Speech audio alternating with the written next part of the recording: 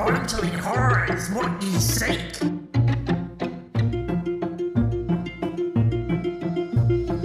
Listen to Gatsby and Goosebumps with me.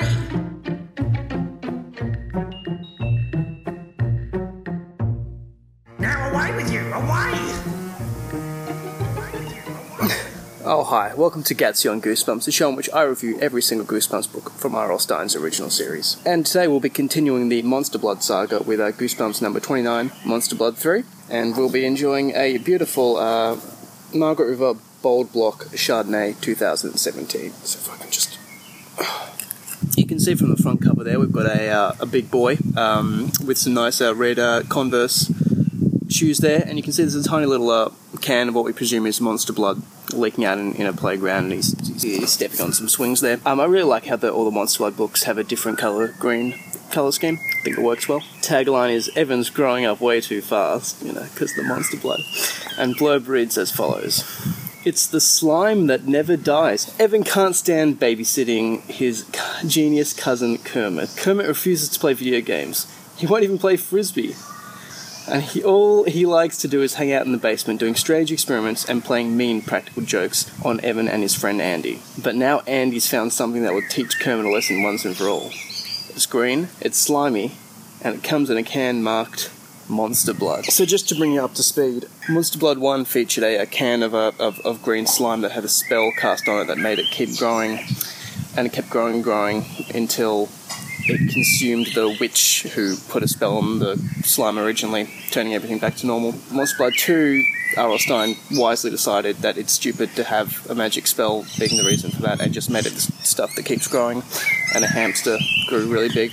And that brings us to number 3. So we've got Evan still friends with Andy, who's the girl, and he's still being bullied by Conan, who's the boy. But introduced to the saga is Evan's cousin Kermit, who's this real little nerd, fresh off of Cook-a-Cock-a-Doom with a really annoying younger sibling or younger relative. It sort of continues in the same vein. He's this real little dipshit that just keeps trying to get Evan in trouble with his mum. He's babysitting Kermit, so he keeps telling his mum that Evan's not doing a good job babysitting, always getting him in trouble and getting him beaten up by Conan, and then saying Evan was picking fights.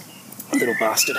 You'd think that after Monster Blood 2, where all the problems arise because Andy decides to use Monster Blood to play a prank on Evan's mean teacher, they'd learn their lesson about not using Monster Blood as a prank, but they don't, and they do the exact same thing. And they slip Monster Blood into one of Kermit's science experiments. He's always making mixtures, he makes one that shrinks things. That's probably not relevant. And so they slip in the Monster Blood, and nothing really happens. The mixture explodes, and it happens to get on a bit of candy bar that Evan is eating. And so Evan grows really tall. And first he uses his giant size to get back at Conan. I think he puts him up in a tree. And then he plays a baseball game. All the kids are amazed that this friend of theirs is so big, but they seem to go along with it pretty easily. But it keeps getting bigger and bigger. Eventually the police are alerted, and so Evan's on the run from the police with his giant shoes. Then Kermit has the bright idea that he can use the shrinking mixture from the first part of the story to shrink Evan back to his normal size, which it's good that he was able to make that mixture, I guess. And there's a lot of hijinks. First time he grows feathers, or he turns blue, or he gets the hiccups and stuff. Finally, he gets the right mixture, and before the police can capture Evan and I guess presumably shoot him, he's back to normal size. All's well that ends well. Or is it? It ends with Evan waking up during a nightmare, and he's shrunk down to the size of a bone, and his beloved dog Trigger is picking up like a bone, and he calls to his dad and says, I think we have a little problem, which is very clever to make a pun like that when you're seconds away from death. So the Monster Blood books are always a lot of fun, except for the first one, which wasn't that fun because, as I said before, it's kind of stupid that they make it there's a spell on this slime. And then they forget all that in the second book, and they forget about that in the second book. There's just this substance that always grows, except when it's not convenient for the plot for it to grow. In the first book, for example, you open the can, it just keeps growing and growing and growing. Then, in the second book, and in this book as well, you can just, I guess, open it from the can and just use a tiny bit, and only that tiny bit will grow. The other thing won't turn into, a big blob again. And also, it's readily available, apparently. They found, this old magic jar in the first one, and they, get another one in the second book, and then Andy's parents send her a third third Monster Blood can from Europe. So I guess it's all over the world and readily available for purchase, even though it has devastating effects. In the second book, everything went back to normal because the Monster Blood was expired, it was old and stale, and they make a point to say, oh, this is fresh Monster Blood, I won't do that. So that's why we have the shrinking serum.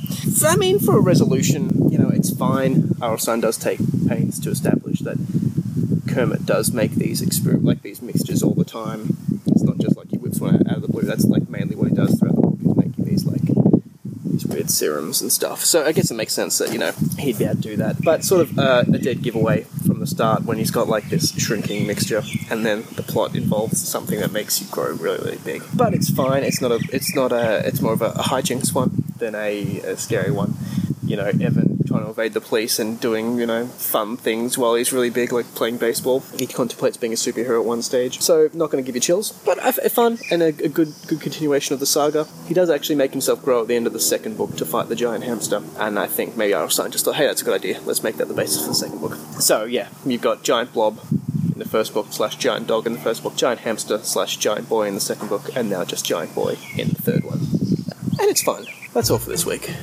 Please join me next time in which I discuss Goosebumps number 30. It came from Beneath the Sink with a very special guest star. As always, thank you for watching. Please stay spooky and slip, slop, slap.